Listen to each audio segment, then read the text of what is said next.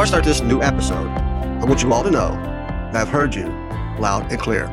In reviewing the stats for this podcast, my download numbers dramatically dropped by 44% in June, and July is trending down as of the recording of this episode on July 22nd. It appears that the drop in downloads correlates with the change I made in eliminating my twice-a-month solocast and moving back to only interview episodes in June and July. So let's bring back the solocast, beginning with this episode.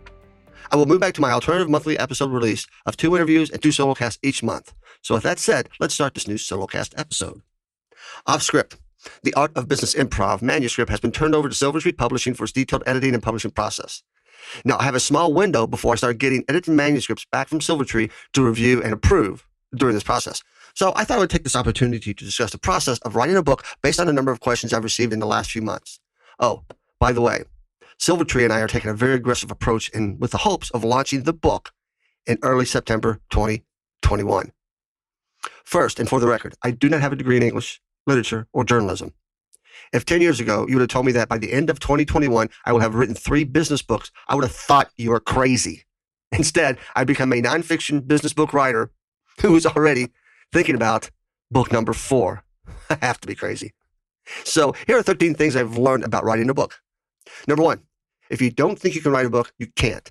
If you think you can write a book, you can. It's that simple. But also know that it will be an exciting and exhausting process. Number 2, you want your book to be between 150 to 200 pages. 150 to 200 pages equate to around 35,000 to 40,000 words. More people are more likely to read a book in this page range. If you go beyond this, you will begin to lose readership. Number 3, your book raises your expertise, credibility, and authority in whatever you are writing about. It also serves as a great marketing tool. It's a tangible object that is rarely thrown away. Instead, it sits on a desk or bookshelf just waiting to be picked up and read, referenced, and enjoyed. When the reader then connects with your content and the solutions it provides, they contact you to learn more and often hire you. Number 4, consider hiring a book coach. I hired Kathy Fayok, the biz book strategist, to help me in writing my second book, Taking the Numb Out of Numbers. A lot of what I learned during that process helped me in writing off script.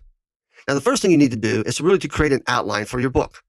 This is a working outline that can be restructured during your writing journey. Number 5, one key thing that Kathy taught me was putting your topic of your book on paper, on a flip chart, on a whiteboard, or whatever, and writing 52 questions that your audience would potentially ask you about your book. Then over the next 52 weeks, you'll write a blog, 600 words or more, and answer those questions. By the end of the 52 weeks, you should have enough content to put together your book. However, if you're like me, I wrote 2 to 3 blogs a week to shorten that process.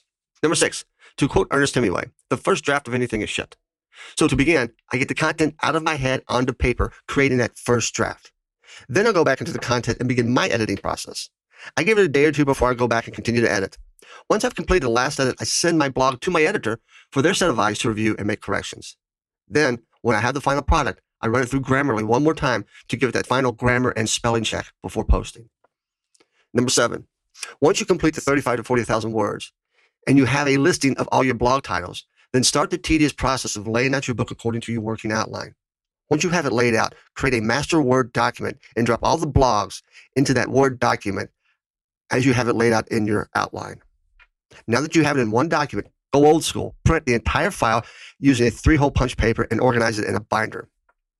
Number 8, at this point, you may have a working title for your book or no title in mind. I had a working title in my last 2 books and ultimately changed them before sending the manuscript to the publisher.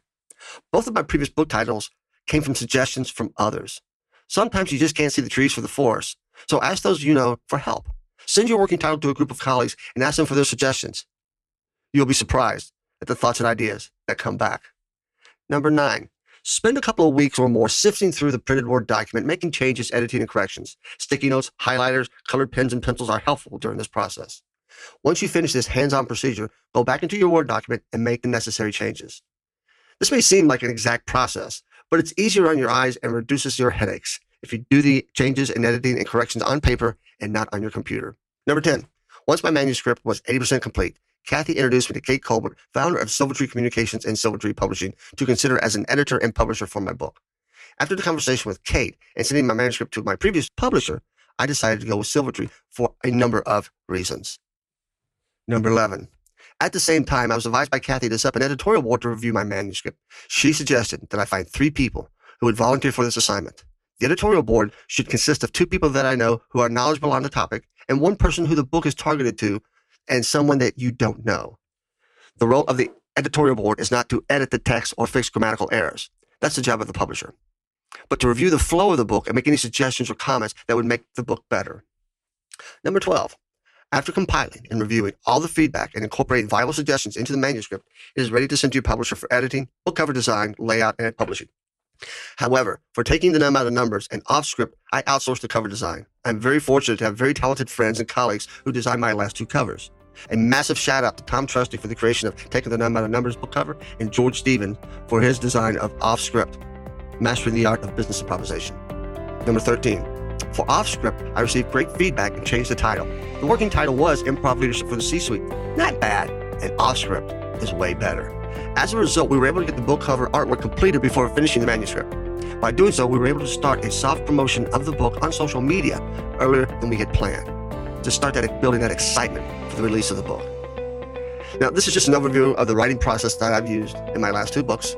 After my first book was published, I remember someone telling me that I'll catch the writing bug and write more books. They also said that the 3rd book is when you'll start to gain momentum as a writer, and the popularity of that book will exceed all others. From their lips to God's ears. Thank you.